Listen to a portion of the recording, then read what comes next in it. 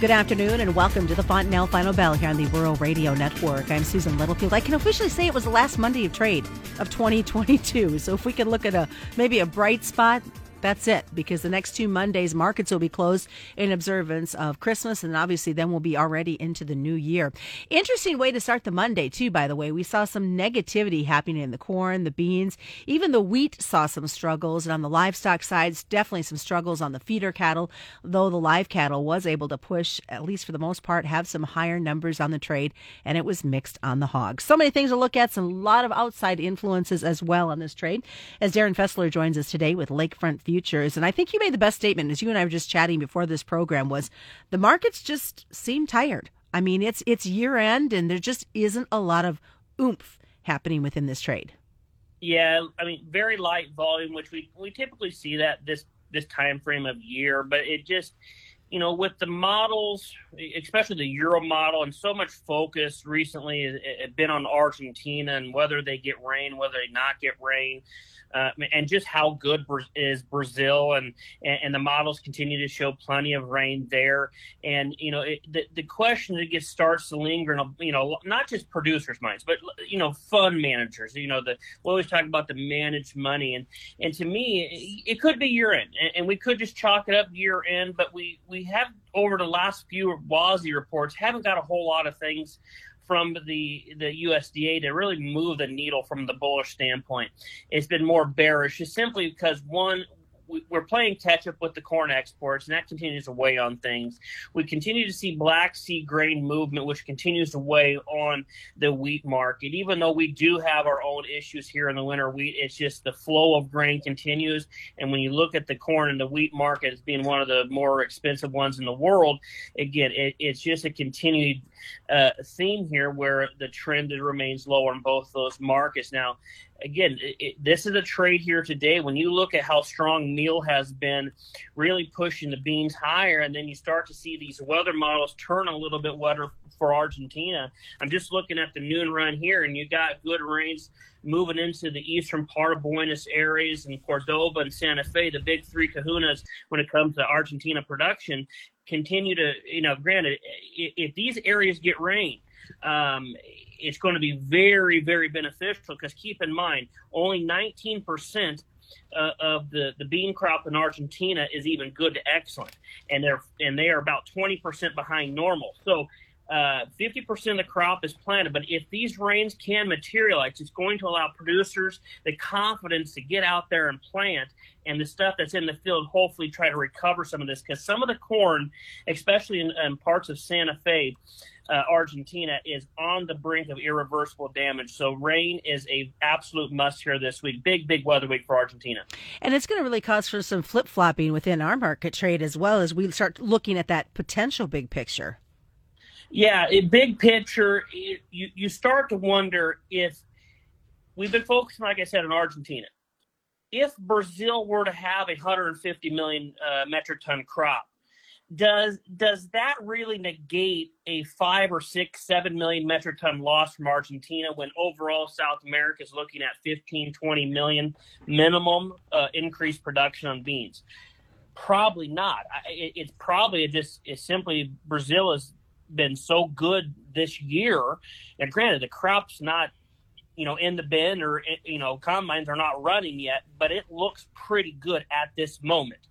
And so we kind of wonder, past February into the March, April timeframe, when you start looking at the Chinese crush margins, and you look at those spreads between Brazilian origin, U.S. origin, we're not competitive with Brazil past February. So that's a huge question for this bean market. Should Brazil have the upper hand there, later on in Q1. So it's still a battle on the corn side of things too. it's not that the dollar is significantly stronger. It's all relative to each other. You've got to look at the U.S. dollar versus the real and say, well, how competitive is the corn market if we're going to be $30 and $40 and $50 a metric ton higher than Brazil, let's say. And Brazil's not even the cheapest. You got Ukraine, that's by far the cheapest. Then you have Argentina. So we're competing with multiple forces in different areas around the country, or world, I should say, that are much cheaper right now. And it's going to be the same type of thing in the wheat trade. Is there problems at germination, stand, that we know of right now in the winter wheat? Absolutely, there is. But we can't be as high priced as we are if grain is flowing out of other areas of the country that just seem to catch the international buyers' interest a little bit more. So again, I do think there's certainly some developments that can happen, that on the positive side for this wheat market. It's just you got to change the trend, and you got to start off doing that technically. You had tweeted out earlier today talking about the EU and looking at their winter wheat crop, and it looks like only a bit of damage, which might mean a good crop for them. Yeah, as of right now, the EU had mentioned that the low temperatures that they've experienced in early parts of December here haven't really had that much damage on the EU crop. Now, obviously, a lot of the Europe, France in particular, is coming off a terrible drought, really reduced a lot of the corn yields. But we look at the winter wheat crops and winter crops around the world. At this moment, outside of the U.S., they look pretty good. All right. Well, stick around, folks. We do have a lot more coming up as we get ready for the second half of today's Fontanelle Final Bell. We come back, we'll talk a little bit more about maybe what we should be looking at for new crop corn and beans. 2023 obviously is just around the corner, as this macro stuff seems to be the one that matters right now. From a livestock perspective, we've got some opportunities maybe coming for the cattle. And then let's not forget this winter storm that's moving in. We know the winter weather has crippled many areas of the Dakotas and western Nebraska, but now it's going to hit everybody else. More is coming up. It's a Fontanelle Final Bell on the Rural Radio Network.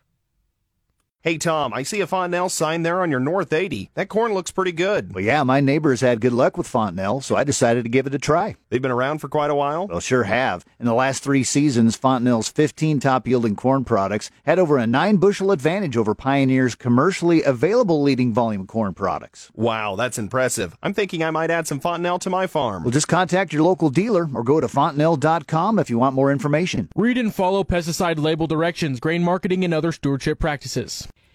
Welcome back to the Fontanelle Final Bell here on the Rural Radio Network. I'm Susan Littlefield. We're continuing our conversation this afternoon with Darin Fessler, of course, with Lakefront Futures, and left off kind of talking about what was happening in the market overall. But let's talk about this new crop corn and beans.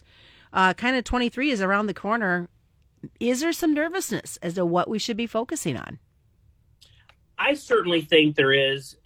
To me, it feels eerie, similar to the winter of 13 going into 14. Yes, we got some different dynamics now. Obviously, in 12 going into 13 and 14, we came off of some bad weather years. And now it feels like we're coming off of the inflationary trade or the inflationary narrative.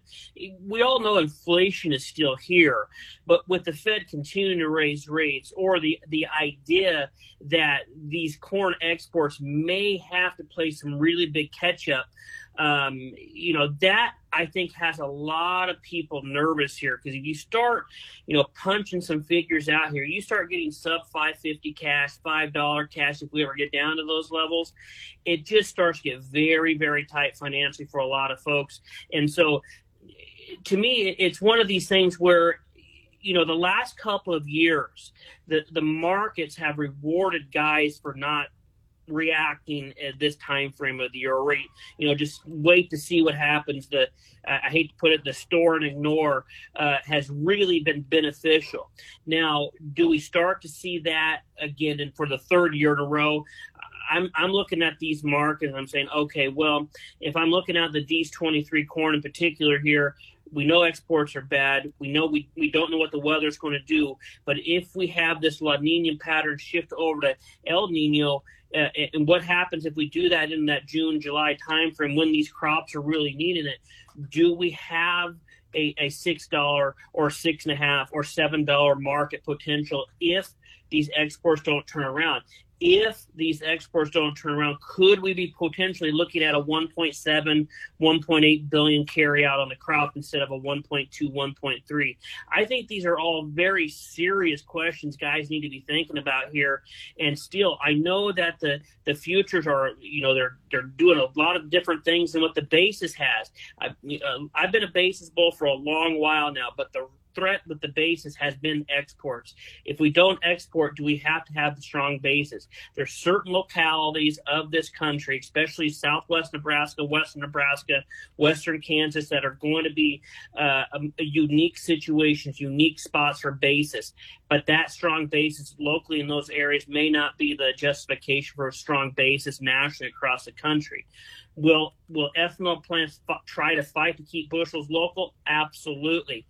But again, I think that these markets on 20 and 30 cent rallies are opportunities to reward this, especially on corn. I think on the new crop beans, we are getting some opportunities now that when you look at November 23 beans and you look at a stacked view of the last 25 years, 20 years, we have never been at these high of levels this time frame of the year.